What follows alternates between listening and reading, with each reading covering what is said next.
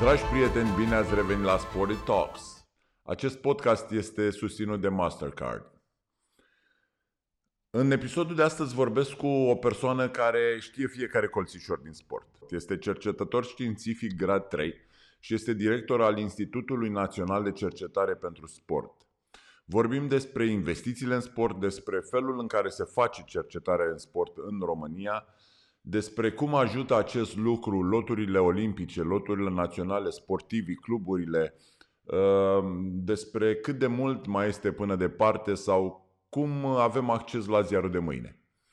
Doamnelor și domnilor, domnul Radu Bidiu Gan.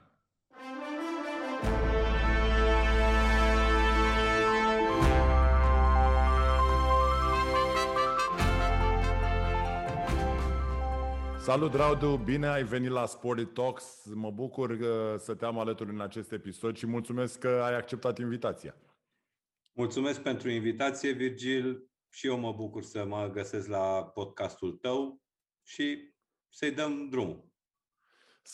Spuneam că Sporty Talks e locul în care desfacem așa sportul, îl facem bucățele, încercăm să-l montăm la loc cu oameni care au ceva de spus, cu oameni care au trăit, au învățat, au fost alături de sport pentru o perioadă destul de lungă și pe urmă să-l montăm la loc să vedem dacă ne mai iese la fel sau ne rămân piese de rezervă.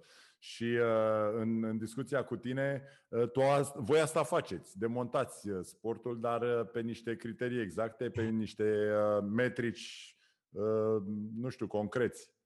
Date obiective, să le spunem. Deci date obiective.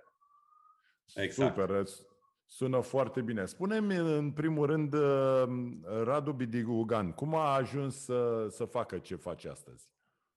Cum? Mai mult dintr-o întâmplare, o serie întreagă de evenimente. Primul dintre evenimente, care de fapt e cel care m-a adus în București, a fost decizia de a veni în învățământ aici în București, întrucât am profesat și la nivel de liceu pentru 2 ani de zile. Decizia, de ce spun, inițial dorința mea era să mă întorc acasă, în zona mea, la Năsăud, și să fiu acolo profesor. Fiind totuși catedre, cum să zic, era o catedră pe 3 sate. Sate de care nici eu nu auzisem și eram de acolo, din zonă. Și a fost o decizie de ultim moment să vin la București, unde parte din colegi rămăseseră în București. Și asta, dacă e să spun așa, a fost primul pas care m-a adus în București, după ce am terminat ANEFS-ul. Ulterior, o altă decizie a fost de a renunța la o zonă tot din sport unde am muncit anterior și, nu știu dacă să spun întâmplător sau nu, am ajuns la institut. Deci asta se întâmpla în 2003, pe 15 octombrie. Și ai rămas la institut. Și am rămas la institut, deși trebuie să recunosc că de multe ori am fost tentat să plec. Da, încă sunt tot aici. Povestește-ne puțin de ce înseamnă institutul. Institutul?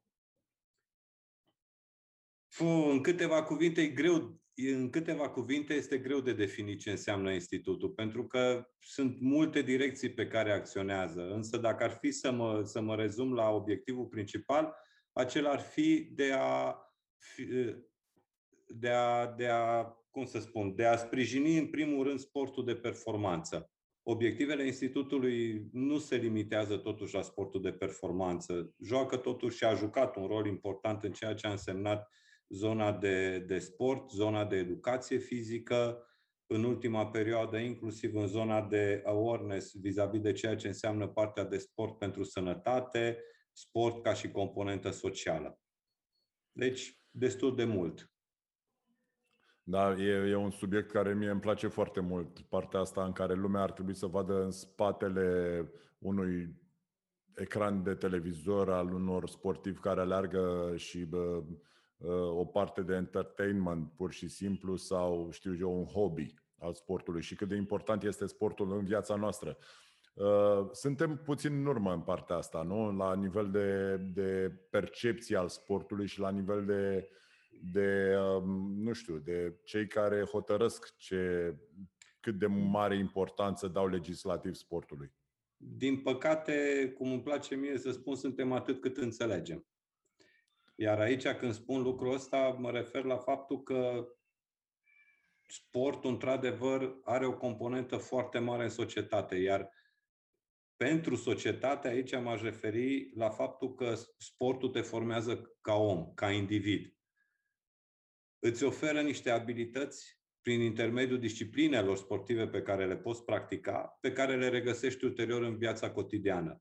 Sunt convins că și tu, la fel ca și mine și la fel ca și alte persoane, în momentul în care vezi sau nu-l vezi, interacționezi cu un fost practicant al unei discipline sportive, regăsești în caracterul lui, în modul de a acționa, de a comunica cu tine, particularități pe care și le-a dezvoltat practicând sportul. Beneficiul pe care poate să-l aducă sportul, de multe ori mie îmi place să spun că ajută la formarea unei societăți, a unei nații. Acum, faptul că cei care sunt poate la conducere înțeleg mai mult sau mai puțin rolul sportului, poate se datorează și faptului că partea de media de care spuneai, de entertainment, promovează în mod aproape exclusiv ideea de sport de performanță. Și atunci toată lumea se uită la sport de performanță, la medalii. Prea puțin se uită la ceea ce înseamnă, nu știu, grija unui părinte să construiască la construcția propriului copil vis-a-vis de ce va fi el peste 20 de ani. Sunt total de acord și mă gândesc că lumea nu-și dă seama cât de aplicat este sportul în partea de educație. Așa cum spuneai, oamenii cu care vorbesc și oameni care au trăit în sport, vezi imediat cum reușesc să traducă acele atribute, acele trăsături de caracter pe care ți le șlefuiește sportul sau chiar ți le introduce exact. Da, le dobândești din treaba asta. Și cât de mult înseamnă lucrul ăsta ca liant social, pe de-o parte, dar și ca o dorință de a forma tânărul de mâine sau adultul de mâine sau oricine angajat prin aceste competențe și aceste trăsături de caracter. Voi ar trebui să fiți cei inovativi, cei care efectiv văd date în sensul ăsta. Cum duceți această idee mai departe? Cum arătați lumii că da, este mai mult decât atât? Aici, din păcate, avem o problemă. Singura zonă care, ca să spun așa, aduce ceva informații este partea de program biomotric. Însă și acolo zona este oarecum limitată pentru că nu are o punere, ca să spun, în evidență a acestor componente. De ce? Pentru că, din păcate, la noi, cum spuneam recent, partea de cercetare nu prea există. Dacă am avea cercetarea care să poată să pună în evidență cu date concrete, lucrurile sunt convins că ar sta altfel. Pe partea de program de biomotric, din păcate, avem doar informații de natură antropometrică și respectiv legat de calități motrice, de abilități motrice. Astea nu vin să vorbească despre modul în care se formează un individ pentru societate, nu vin să vorbească despre cultura pe care o are un individ în momentul în care, să zic, termină liceul și ar trebui să aibă o anumită educație în sensul ăsta și o anumită obișnuință de a practica activități fizice, sport sau ce îi place lui. Unde stăm cu cercetarea la nivel, hai să zicem, la nivel global, așa, în sport? Pentru că auzim de multe ori, știi, am auzit de multe ori că există bani în sport, doar că lumea vede un buget al unei echipe sau un buget al, cine știe, global al țării care ți se pare mare, dar pentru cercetare e minuscul. Adică eu nu cred că suntem la un nivel la care să spunem că avem bani în cercetare în sport. Păi lucrurile sunt foarte discutabile. În sensul că partea de cercetare în sport, oficial, la nivel de, să zic, național, nu prea există, în sensul în care nu este în Programul Național de Cercetare-Dezvoltare. Și, într-un fel, este normal să nu fie, pentru că Programul Național de Cercetare-Dezvoltare adresează domenii fundamentale. Sportul, fiind un domeniu interdisciplinar, este introdus alături de sănătate. În momentul în care ai vrea să te duci să obții o linie, să te duci cu o idee de cercetare într-un astfel de program național, evident că va trebui să concurezi cu spitale sau cu cercetarea din zona de sănătate, unde problemele, clar, sunt mult mai grave. Deci șansele ca să poți obții o finanțare în zona respectivă este destul de redusă. Noi, la nivelul institutului, avem, ca să spun așa, programe de cercetare care se desfășoară in-house, în casă. Dacă, de exemplu, ca să exemplific, pe partea de colaborare cu federațiile sportive naționale la nivel de sport de performanță, un antrenor de lot vine și ridică problematica obiectivizării, că tot îți plăcea termenul, ideea de a putea măsura sau de a evalua ceva, suntem puși în situația de a găsi soluții. De multe ori soluțiile s-ar putea să existe, dacă nu, trebuie să le construim. Ori toată munca din spate, de la gândirea unei soluții care să poată să realizeze măsurătorile, obținerea de date, ce date obții, cum se procesează, astfel încât să ajungi la niște date care să fie într-un sistem internațional de măsură, să poată să fie înțelese, după care ce reprezintă datele respective și modul în care poți să folosești datele pentru a veni în sprijinul antrenorului și de a putea modifica partea de program de pregătire pe care o are. Deci asta ar fi un exemplu de cercetare pe care îl derulăm în interior. La fel, acum, dat fiind contextul legat de pandemie, am derulat cercetare vis-a-vis de ceea ce a însemnat efectele pandemiei în zona de sport. Cercetare pe care am axat-o pe 3 direcții, respectiv ce a însemnat sportul de masă, deci practicanții de sport, o altă categorie sportul de performanță și o a treia categorie ceea ce a însemnat impactul epidemiei de COVID la nivelul cluburilor sportive. De fapt, n-aș limita cluburi sportive, ci m-aș referi la organizațiile care au preocupări legate de sport. Deci asta este un alt exemplu de cercetare. Acum, lăsând institutul pentru moment, există partea de cercetare care se derulează în cadrul tezelor de doctorat. Cred că mai există diverse cercetări care vin pe linii de finanțare europene și sunt bucățele, de fapt, din cadrul unor finanțări mai mari. Deci s-ar putea să existe și așa ceva. Însă, ce ne lipsește nouă? Ne lipsește o abordare unitară care să aibă un punct de plecare și un punct de finalitate, adică să se știe clar ce se dorește cu cercetarea și mai mult de atât să se înțeleagă care este rolul cercetării, cu ce te ajută cercetarea, care este de fapt output-ul, ce se întâmplă cu datele care se obțin, care este follow-up-ul. Adică toate lucrurile astea trebuie așezate de o manieră unitară, ceea ce din păcate nu avem.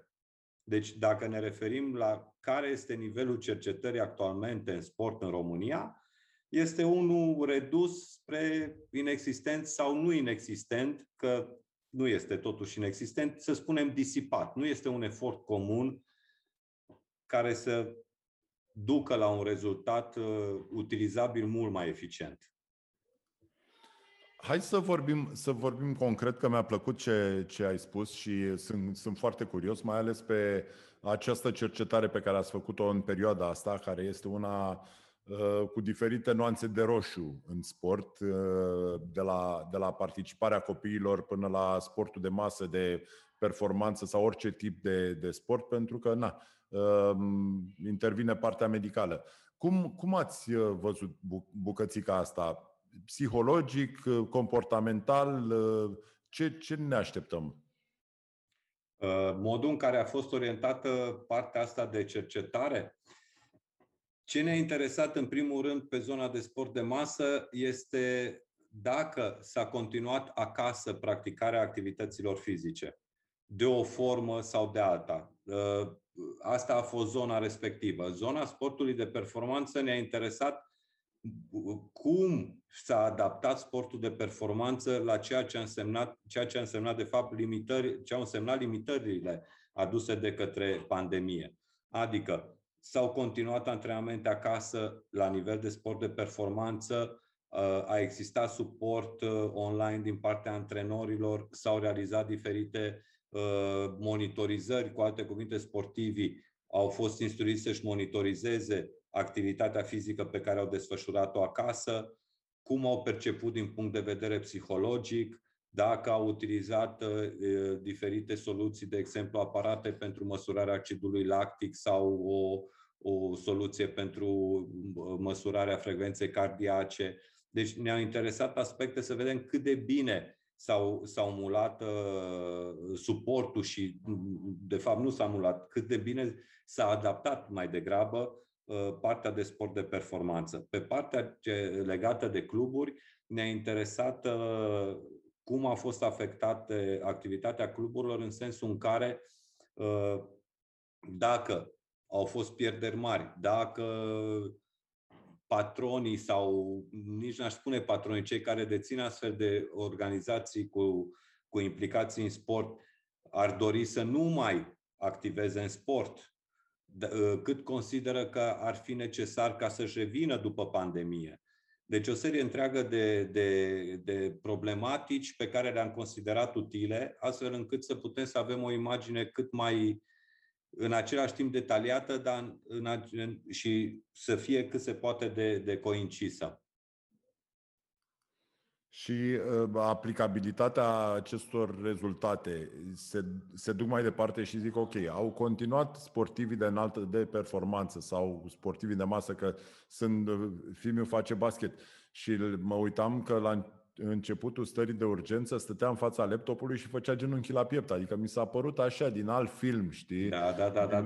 Din altă situație în care îl vezi pe copil că face ora de basket pe Zoom. Și vezi lucrurile astea și îi găsești că fac. Dezvolți niște programe în sensul ăsta, adică ce găsiți voi se duce mai departe și zice ok, e nevoie de antrenor să aibă de o vocație specială, de o metodă specială de antrenament. Cum se duce acest rezultat mai departe? Rezultatul, în primul rând, se duce spre zona de metodologie, în sensul în care acolo, de exemplu, pe zona de sport de performanță, se poate constata dacă este suficient, nu este suficient. Una dintre problematicile cele mai importante pe care le-am constatat, efectele, evident, era de așteptat, au fost pe zona de motivație a sportivilor. Cu alte cuvinte, constatând lucrul respectiv, chiar dacă l-am bănuit, de data asta l-avem, ca să spun așa, obiectivizat, presupune discuții cu loturile, cu psihologii de la loturi, astfel încât partea lor să se poată armoniza mult mai bine și intervențiile pe care le realizează să fie mai eficiente, mai orientate. Este delicat pentru că partea asta de motivație în sine a unui sportiv este totuși o problemă destul de complexă. Vorbeam cu un prieten, cu Tudor Costescu, antrenorul Naționalei de basket masculin, care îmi spunea că trece printr-una dintre cele mai grele perioade de antrenament pentru el, să nu poată fi tot timpul alături de sportiv, să-i motiveze, să poată să-i unească, să poată să formeze echipa, pentru că stau în niște bule, au un contact limitat. Dacă mai au și un sportiv testat pozitiv, trebuie să intre în carantină, să stea separat și se trezesc pe teren că trebuie să performeze. Să fie o echipă. Da, exact. Să fie o echipă, că nu contează numai partea tehnică sau tactică. Tehnico-tactică, da. Și zicea că e una dintre cele mai grele perioade pentru ei să facă asta. Ok, și te rog, că vrei să zici ceva. Deci, într-adevăr, partea de sport, în special pe zona sporturilor de echipă, interacțiunea dintre jucători ca să formeze o echipă este clar un element cheie care face diferența în momentul în care ești în competiție. Deci, pe zona asta e clar, impactul este aproape maxim. Și e deja un an de zile și e un impact care la copii se resimte.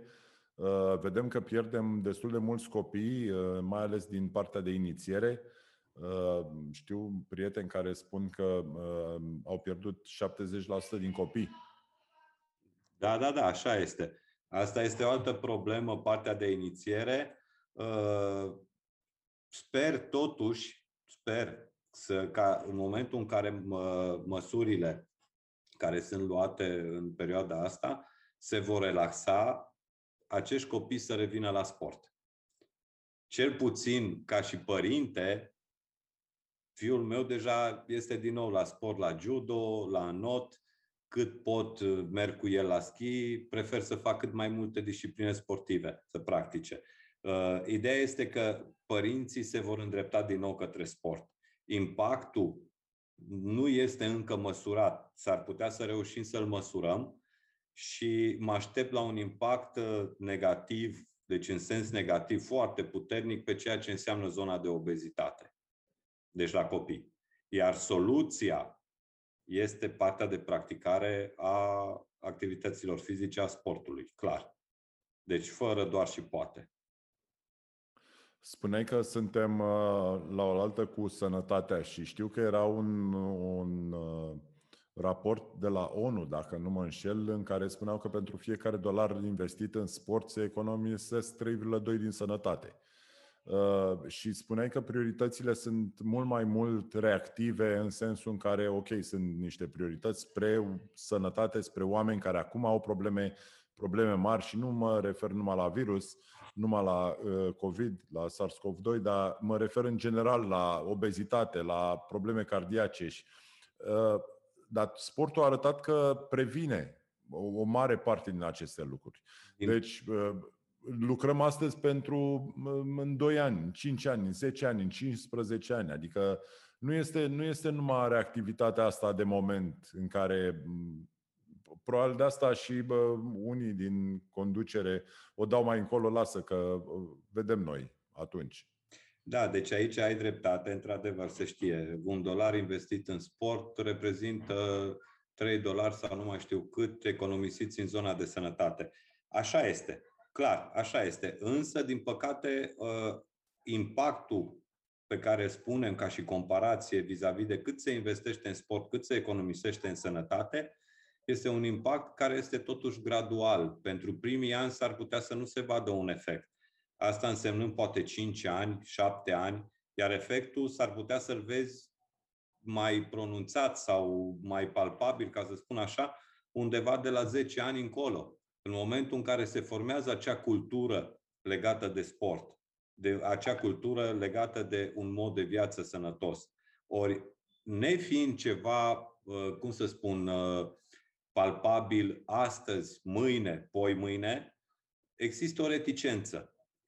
Însă, în același timp, ideea de $1 investit în sport și cât se economisește pe zona de sănătate reprezintă totuși o idee, un concept. Un concept pe care, dacă ar fi să încerci să-l atingi, să-l pui în practică, ai avea totuși nevoie de o abordare, adică ai avea nevoie de mult mai multe acțiuni. Că așa este, la o primă vedere, sună foarte bine. Dar dacă vrei să ajungi acolo, trebuie să te gândești și să începi să construiești. Ori ca să construiești, trebuie să intervii cu mai multe instrumente și să ai o acțiune coerentă într-un sens clar definit. Vorbeam și mai stăm un pic în partea asta de soft skills, de partea sportului, de comportamental așa. Vorbim de sănătate, dar hai să vorbim puțin și de educație. Știu și erau niște statistici cum că copiii angrănați în proiecte de sport coerente, și vorbesc de afară, nu de la noi, că noi nu avem atât de multe proiecte coerente pentru că cumva nu prea te pune sistemul într-o decizie de sport sau școală mult prea devreme, când oricum n-ar trebui să fie. Dar copiii angrenați în proiecte sportive, educațional, sportive coerente, ajung cu note peste medie, ajung la un moment mult mai avansat de educație decât ceilalți. Familiile sunt împreună și nu numai pe partea de sport, ci și în afară. 93% din femeile top executive au făcut sport, 95% din Fortune 500 au făcut sport, 60% peste nivel de colegiu, era ceva în genul ăsta. Cum facem această cercetare? Sau cum v-ați uitat la noi în România? M-ar interesa sau aș avea o grămadă de întrebări de genul ăsta, că nu cred că avem datele astea de cum se reorientează sportivul, în ce procent se reorientează sportivul, când renunță la educație, de ce renunță la educație, la ce vârstă renunță la educație, cum am putea să împingem această vârstă mai încolo. Genul ăsta de cercetare există? Din păcate, cel puțin la nivelul institutului nu există. Se putea face la un moment dat, când în institut exista un departament pe zona de sport școlar. Zonă unde, de fapt, era angajat un sociolog. Deci astfel de problematici puteau să fie abordate. Din păcate, institutul a suferit pierderi masive de personal, nu din decizia mea sau a conducerii institutului, ci din decizia altor persoane care au considerat că trebuie tăiate posturi cu nemiluita. În 2009 a fost o reducere undeva la vreo 47-50% de personal. Efectele se simt. În prezent funcționăm cu 58% din personal. Dacă elimini zona administrativă și mă uit unde este impactul cel mai mare, evident că este pe zona de cercetare. Însă, revenind la punctele pe care le-ai precizat mai devreme, toate, clar, aproape toate pot fi subiecte de cercetare lejer. În ideea în care, dacă se pune problematica de ce un copil care practică sport progresează poate mai bine la matematică sau la fizică, sunt convins că se poate evidenția acest lucru punctual. Mai mult, s-ar putea să poată fi asociat cu anumite discipline sportive, legate de persoanele care se găsesc în zona de conducere și care au practicat diferite ramuri sportive. Aici aș merge poate un pic mai departe și m-aș uita un pic la ceea ce înseamnă poate sporturile care presupun interacțiunea cu adversarul. Cu alte cuvinte, dacă sunt sporturi poate de contact, gen lupte, chiar și jocurile sportive unde interacționezi cu adversarul, dezvolți anumite abilități de luptă inevitabil. Nu în sensul de o luptă cu conotație negativă, ci cu o conotație pozitivă, abilități pe care ulterior le vei transfera în viața ta, în modul tău de a fi, ceea ce îți crește șansele, ca să spun așa, de a te găsi într-o astfel de poziție. Dacă ne uităm iarăși la ceea ce înseamnă sporturile de echipă, partea de a fi, ideea de a fi, cum să spună, în echipă, alături de colegii tăi, de a te integra, de a ști să comunici, se regăsește la fel în abilitățile manageriale ulterioare de a lucra cu colegii, deci nu doar manageriale, ci inclusiv de a lucra cu colegii, de a comunica, de a ști când să tolerezi, cât să tolerezi și așa mai departe. Deci toate aspectele astea pot fi subiecte de cercetare. Păi și ar trebui să măcar să le trimiteți spre doctorate, spre genul La doctorate sunt convins că sunt subiecte de genul ăsta. Ce mi-ar plăcea ar fi ca poate școlile doctorale să organizeze niște evenimente în care tezele de doctorat să fie prezentate pe diferite zone. Dacă sunt teze de doctorat care adresează problematici legate de componenta socială, ca să spun așa, ori componenta de sănătate a sportului, să fie cu persoanele implicate sau cu medici, dacă sunt doctorate care sunt pe zona de sport, să poată să fie prezentate către cluburi, către antrenori de loturi. Cu alte cuvinte, să se poată realiza un transfer al zonei de cunoaștere obținută acolo către zona practică. Ar fi o chestiune excepțională. Sporty Talks. Acest podcast este susținut de Banca Transilvania.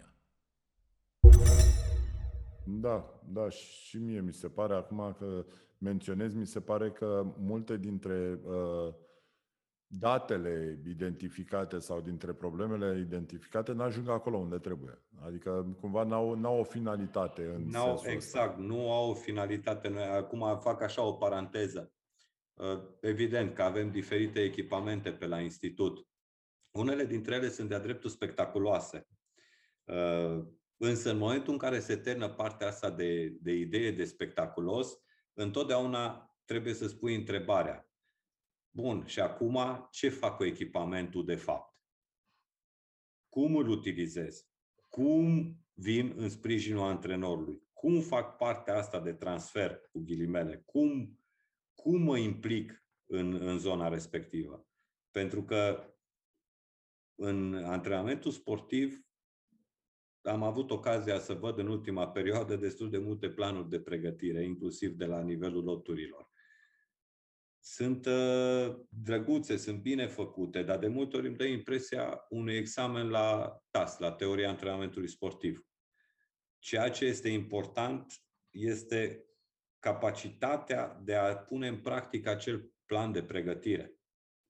Ori, ca să poți să pui în practică acel plan de pregătire, trebuie să ai informații.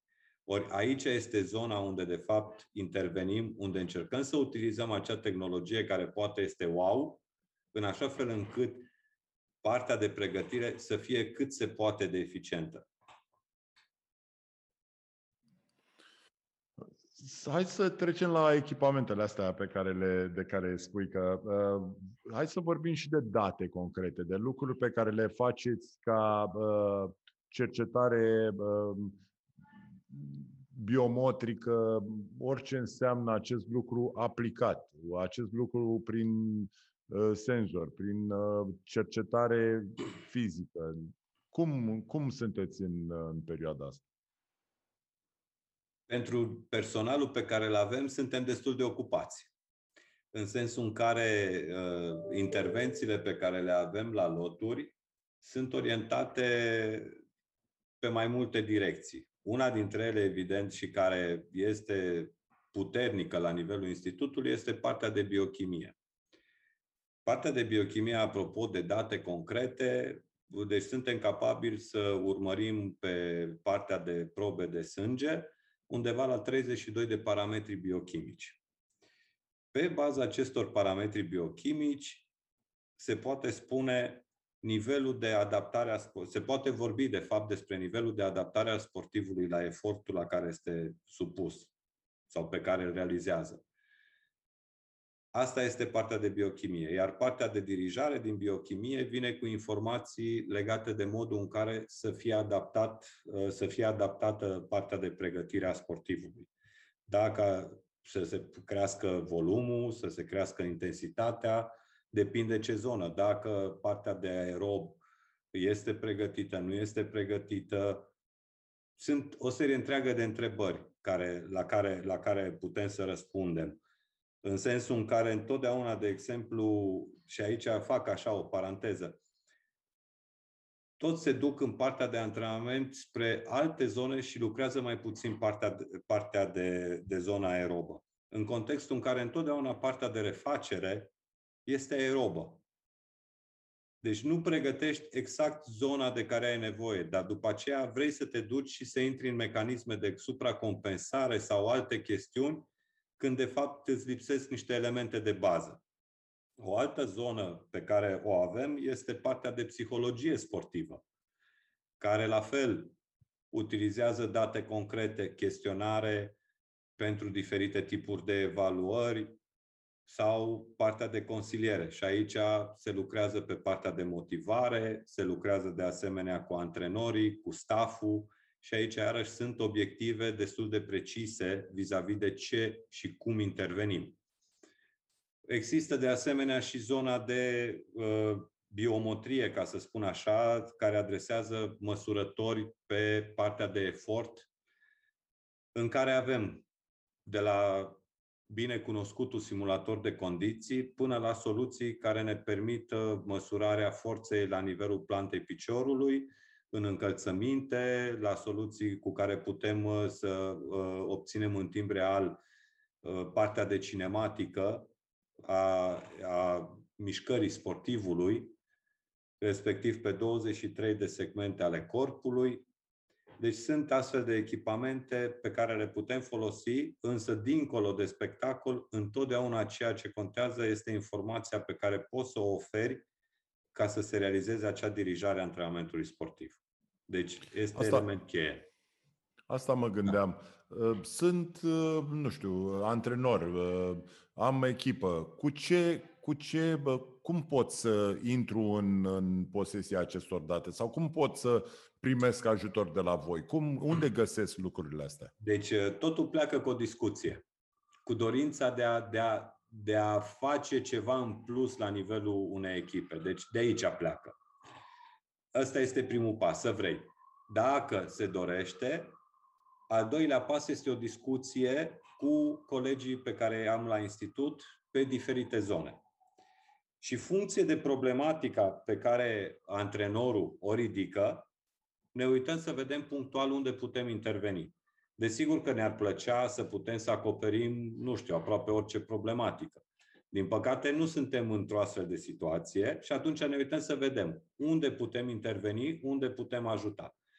Evident, discuțiile sunt. Există nevoie de sprijin pe zona metodică vis-a-vis de ce înseamnă dirijarea antrenamentului, modul în care îți planifici antrenamentele în interiorul microciclului, modul în care ți le-ai așezat, când ai lucrat, dacă, și acum de fapt eu presupun că la nivelul echipei respective antrenorul are niște noțiuni de bază legate de zonele de efort, iar gândirea lui pe partea de microciclu este așezată pe zone de efort. Și știe în ce zi lucrează, cum lucrează, cu ce intensități, cu ce volume și atunci, pe zona respectivă, se poate interveni din punct de vedere metodologic. În așa fel încât cu informațiile pe care noi le obținem, putem să eficientizăm partea de pregătire. Dacă sunt, de exemplu, probleme legate de coeziunea la nivelul echipei, atunci intervenim pe partea de psihologie. Dacă, de exemplu, se dorește, ce să spun, o creștere a forței pe mecanisme care nu sunt pe zonă energetică, ci pe zonă informațională. Avem și astfel de soluții, însă, la fel, trebuie discutat modul în care se așează în planificarea antrenorului. Pentru că o creștere de forță care obții pe zonă informațională se pierde undeva în 2-3 săptămâni. Cu alte cuvinte, dacă vrei să o obții, însă trebuie să te gândești unde o plasezi în întreg conceptul de pregătire a sportivului. Deci, de făcut se poate, cu alte cuvinte. Primul pas este să se dorească, al doilea să ne contacteze, să avem o discuție, se stabilește un plan de acțiune care se pune în practică. Dar asta nu este o activitate mai mult de consultanță decât de cercetare? Adică n-ar trebui să lucrați mai mult, sau nu știu, mă întreb, n-ar trebui să fie o legătură mai aproape cu federațiile, ca ei să fie mult mai, să răspândească informația unul către mulți? Adică ideea asta de 1 la 1 cu un club, cu un antrenor, cu un grup de jucători, bănuiesc că nu este ce preferați voi. Voi preferați să aveți numere, să vă duceți către sistem, să veniți cu niște soluții practice pentru întreg sistemul și întreg comportamentul. Exact. Deci, adică... aici, așa e. Deci aici, îmi cer scuze că intervin, aș lua-o de la prima afirmație făcută legată de ce înseamnă de fapt partea de asistență și ce înseamnă partea de cercetare. De cele mai multe ori se confundă, pentru că, într-adevăr, partea cu care venim către o echipă este în majoritate parte de asistență, gen consultanță, în sensul în care partea de knowledge obținută prin partea de cercetare este transferată în practică. Deci așa este. Însă sunt și situațiile în care provocările de la nivelul antrenorilor, cum spuneam mai devreme, sunt de a dezvolta o soluție cu care să putem să-l ajutăm. Și atunci se merge către partea de cercetare. Însă, să zicem, un 70% este utilizarea knowledge-ului, deci a experienței pe care o au colegii mei pentru a putea realiza acea dirijare a antrenamentului sportiv. Iar pe partea cealaltă legată de colaborare, ne-am dorit să putem să lucrăm cu mai mulți, însă suntem limitați vis-a-vis de numărul de persoane pe care le avem. În prezent acoperim undeva la cam 7 loturi olimpice. Ori nu este mult. Nu este mult. Este chiar destul de puțin. Și asta în contextul în care suntem axați pe ceea ce înseamnă într-adevăr partea de sporturi olimpice. Însă nu eliminăm orice altă disciplină, orice alt sport care dorește să lucreze cu noi. Și asta n-ar trebui să fie într-un sistem mai digital în perioada asta, mai ales că această pandemie ne-a arătat ce înseamnă digitalizarea proceselor. Voi n-ați putea să treceți mult mai mult în acest domeniu ca accesul la informația respectivă să fie pentru toată lumea, nu numai pentru cele 7 loturi olimpice, adică să-l audă și cine e la Oradea, și cine e la Constanța, și cine e la Timișoara. Da, sunt. Nu acum, însă pentru viitor este posibil. Deci, ca idee, pe conceptul ăsta de deschidere, începând cu 2014, am inițiat ceea ce se numesc atelierele științifice ale INCS.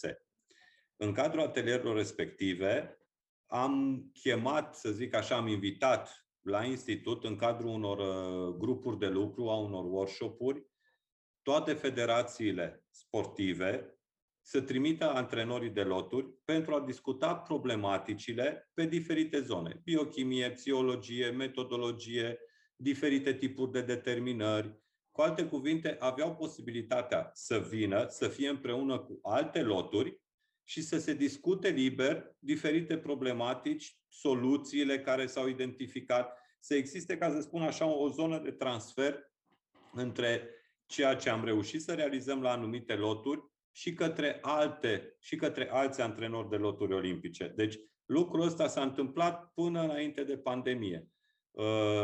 Tot pe direcția respectivă, cred că va fi posibil în viitor să ne mutăm ca și soluție pe zona de online. Însă, aici suntem oarecum între, pentru că anumite lucruri totuși nu le-aș lăsa să fie, nu știu dacă să spun, scăpate de sub control. Și aici o să fac din nou o paranteză. În momentul în care într-un lot național se investesc milioane de euro pe un ciclu olimpic, ești foarte atent la orice informație lași în spațiu public. Poate că la noi informația respectivă este trecută cu vederea. Nu mă aștept să fie trecută cu vederea, poate în străinătate. Și n-aș vrea să ridic o minge la fileu pentru o altă nație, în contextul în care la noi, din dorința de a manifesta deschidere, de a transmite informații și care să nu fie utilizate, să ne trezim într-o altă situație. Deci de asta deschiderea există, însă pe zona de online este oarecum limitată.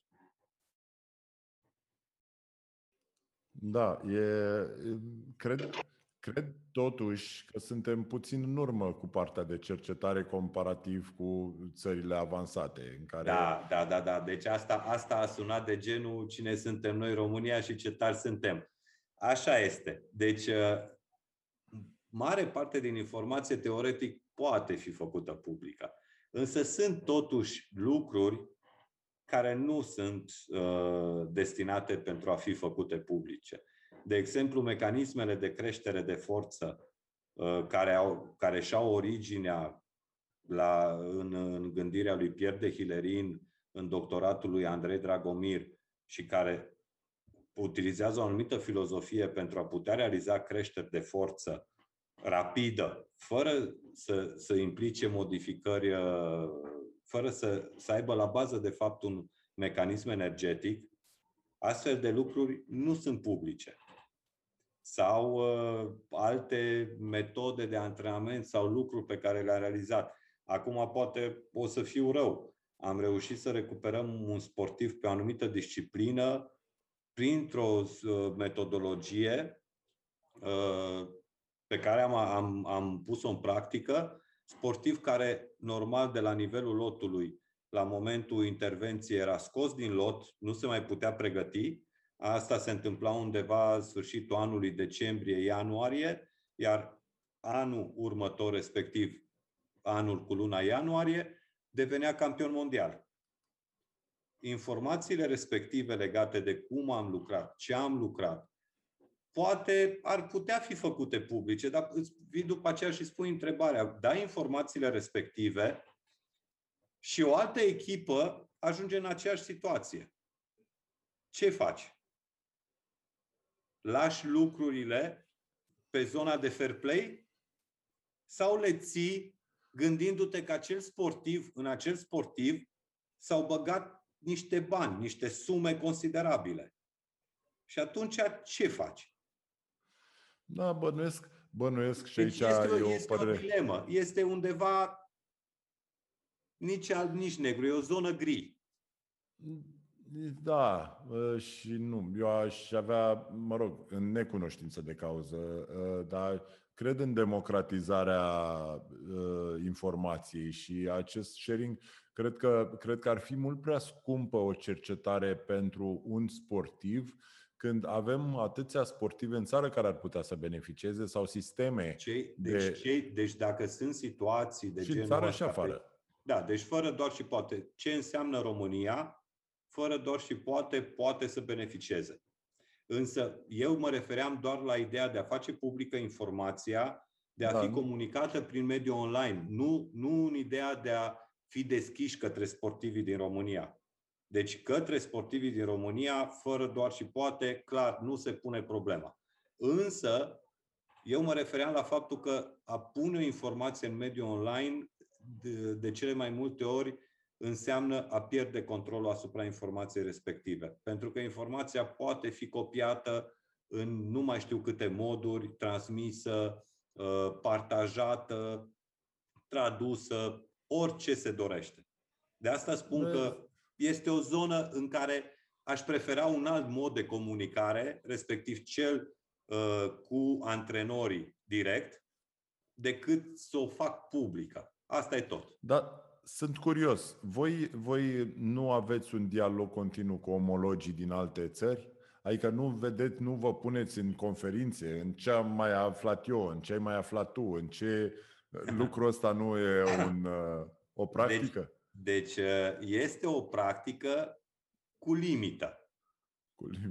Deci este o practică cu limită. Deci de prin 2004 până prin 2013 am fost la INSEP și de câte 2-3 ori pe an. Ce să spun? Erau laboratoare în care clar nu aveam acces.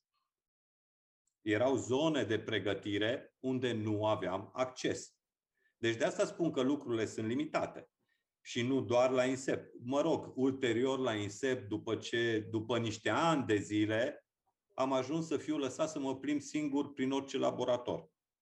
Dar a fost nevoie de niște ani de zile pentru a stabili un anumit nivel de comunicare și de încredere.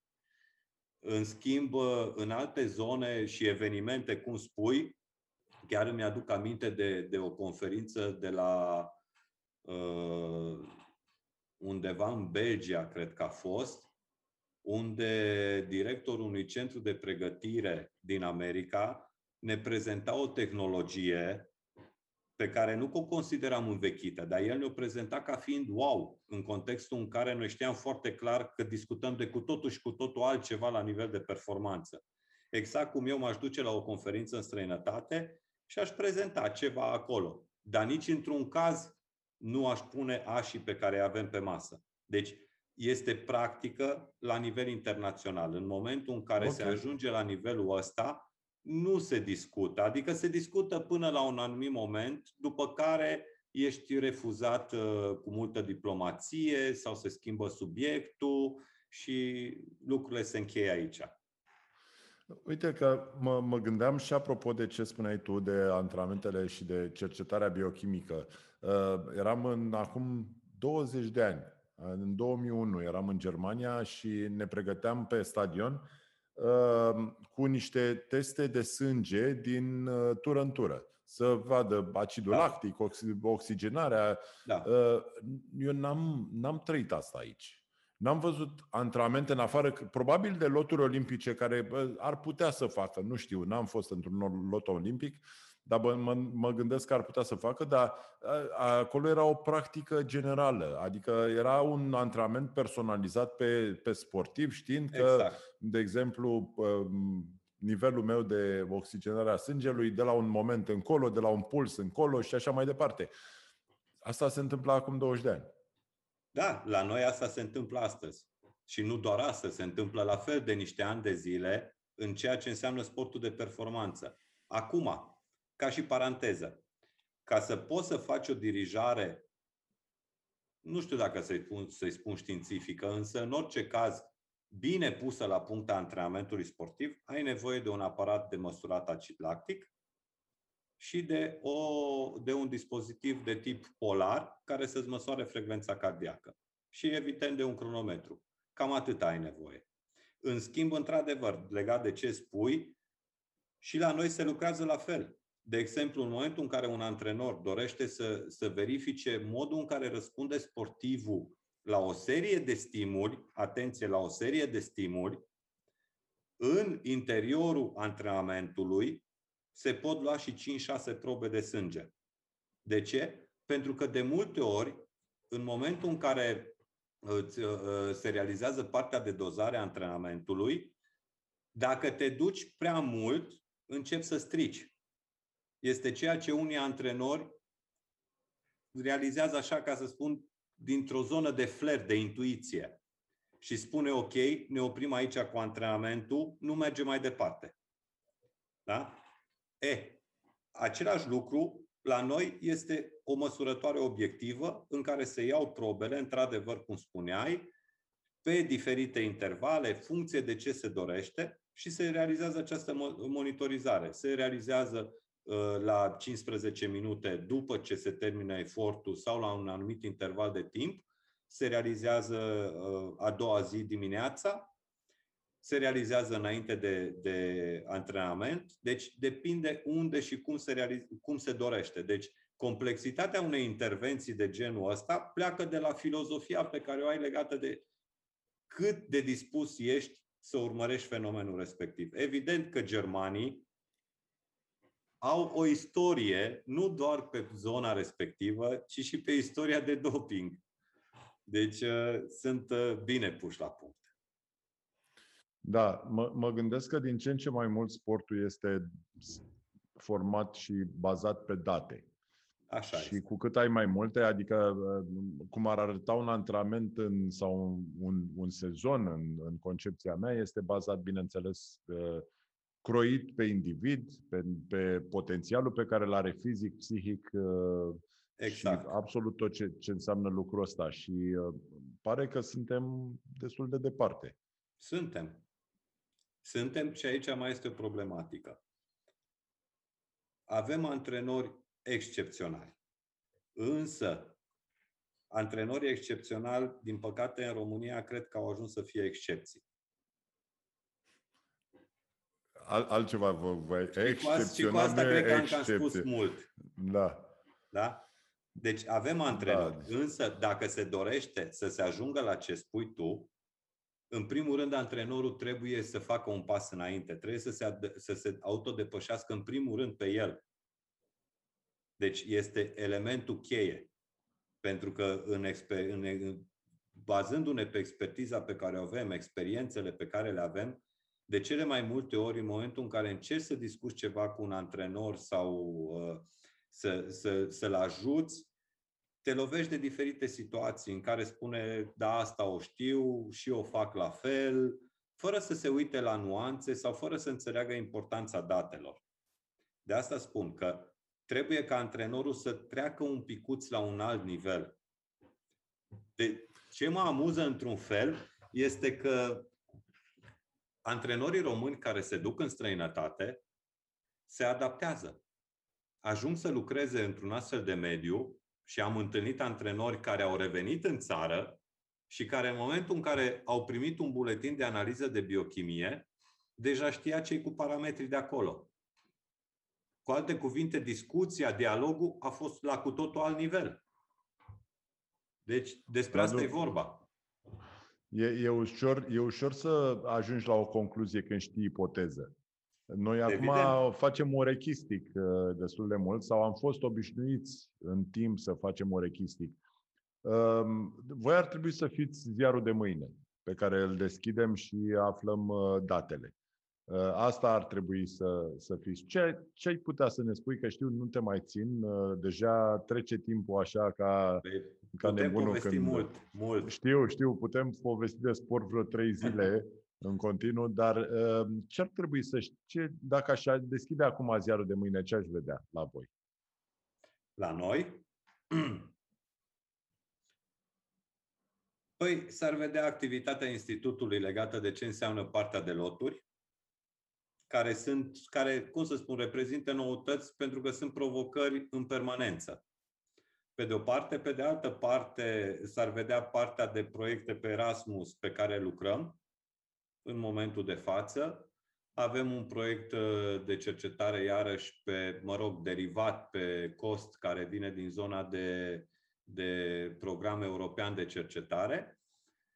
Și munca, apropo de noutăți, munca pentru colul care va fi lansat pe Erasmus Plus Sport. În sensul că pregătim să intrăm cu câteva proiecte în care institutul să fie partenerul principal. Suntem în discuții cu alți parteneri din străinătate pentru a fi incluși în calitate de parteneri pe proiectele respective. Deci cam astea ar fi în momentul de față noutățile, să zic, pentru ziua de mâine, ca să zic așa. Și din punct de vedere cercetare, sunteți încă în perioada pandemică de analiza sportului în general și de a găsi soluții? Suntem și nu numai, în sensul că avem, uite, un exemplu de cercetare care este în derulare, nu progresează extraordinar de grozav, dar este în derulare. Este dezvoltarea unei soluții care să permită o localizare precisă pe baza datelor de GPS. În ce sens? În momentul de față, aproape cam toate soluțiile din zona de sport și chiar și altă zonă comercială folosește zona de GPS, ca să zic, clasică, care îți permite o localizare cu o precizie undeva la 1,5 m, 3 metri, ceea ce este destul de slăbuț în sensul în care este prea mare zona respectivă. Noi încercăm să dezvoltăm o soluție care să funcționeze pe o altă tehnologie. Este de fapt tehnologia care este folosită în zona de autonomie a autovehiculelor, de conducere autonomă, în care precizia trebuie să fie foarte mare. Tipul de GPS la care lucrăm, de fapt, am achiziționat partea de electronică și încercăm să-l punem la punct în așa fel încât să-l putem integra în soluțiile noastre, are o precizie undeva la 1 centimetru pentru latitudine-longitudine și respectiv pentru elevație de 2 centimetri. Deci, discutăm de cu totul și cu totul altceva. Și acum ne uităm la aplicabilitate. Aș vrea să văd, de exemplu, să pot să mă uit la datele de la o barcă, să zicem, la canotaj, cu o anumită precizie. În așa fel încât datele respective să le pot corela cu date de la un accelerometru, care este tot pe aceeași barcă. În contextul în care nu am date, am niște diferențe de eșantionare, apar niște problematici și atunci datele în sine trebuie cumva interpretate independent. Pentru că dacă m-aș uita pe o curbă de viteză cu datele de accelerometrie, s-ar putea să nu corespundă. Deci ăsta este un exemplu. Un alt exemplu, tot de utilizare a zonei de GPS, este dată de niște experimente pe care le-am desfășurat pe schiul alpin. Toate lucrurile sunt drăguțe, însă în momentul în care vrem să trecem dincolo de partea de cinematică localizată la nivelul subiectului și să mergem puțin spre zona de dinamică, avem nevoie de traiectoria precisă a sportivului, traiectoria pe care s-a deplasat. În momentul de față am putea utiliza, ca să spun așa, un GPS clasic. Nu este suficient.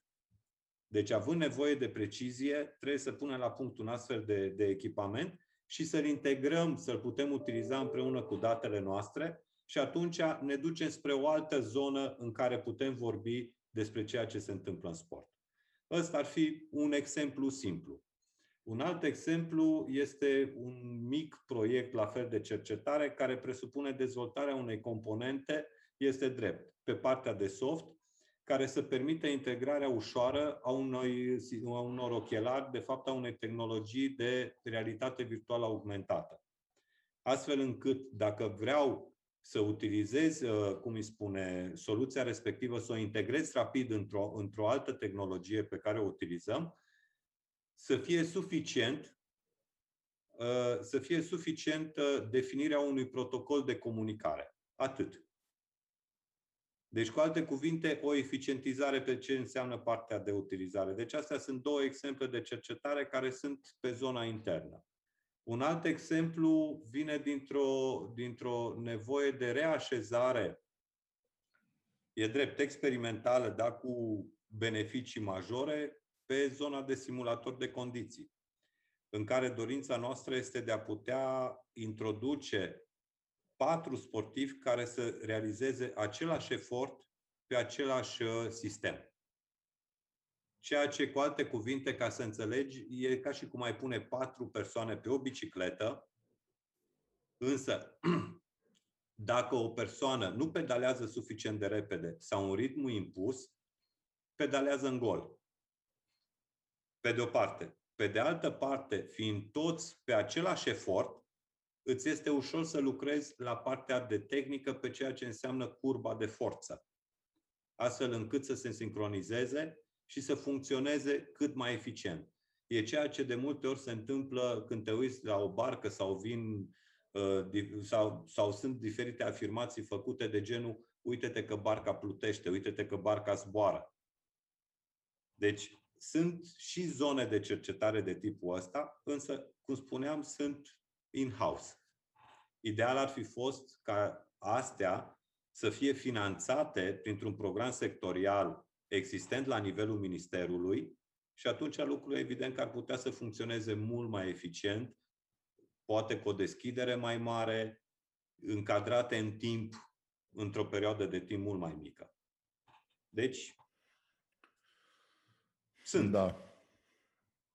Sunt și avem, sau eu am cel puțin imaginea asta că, știi, aș intra la voi acolo și văd numai oameni în halate cu tot felul de aparate James Bond. Nu. Oameni suntem și noi, acum să fim serioși.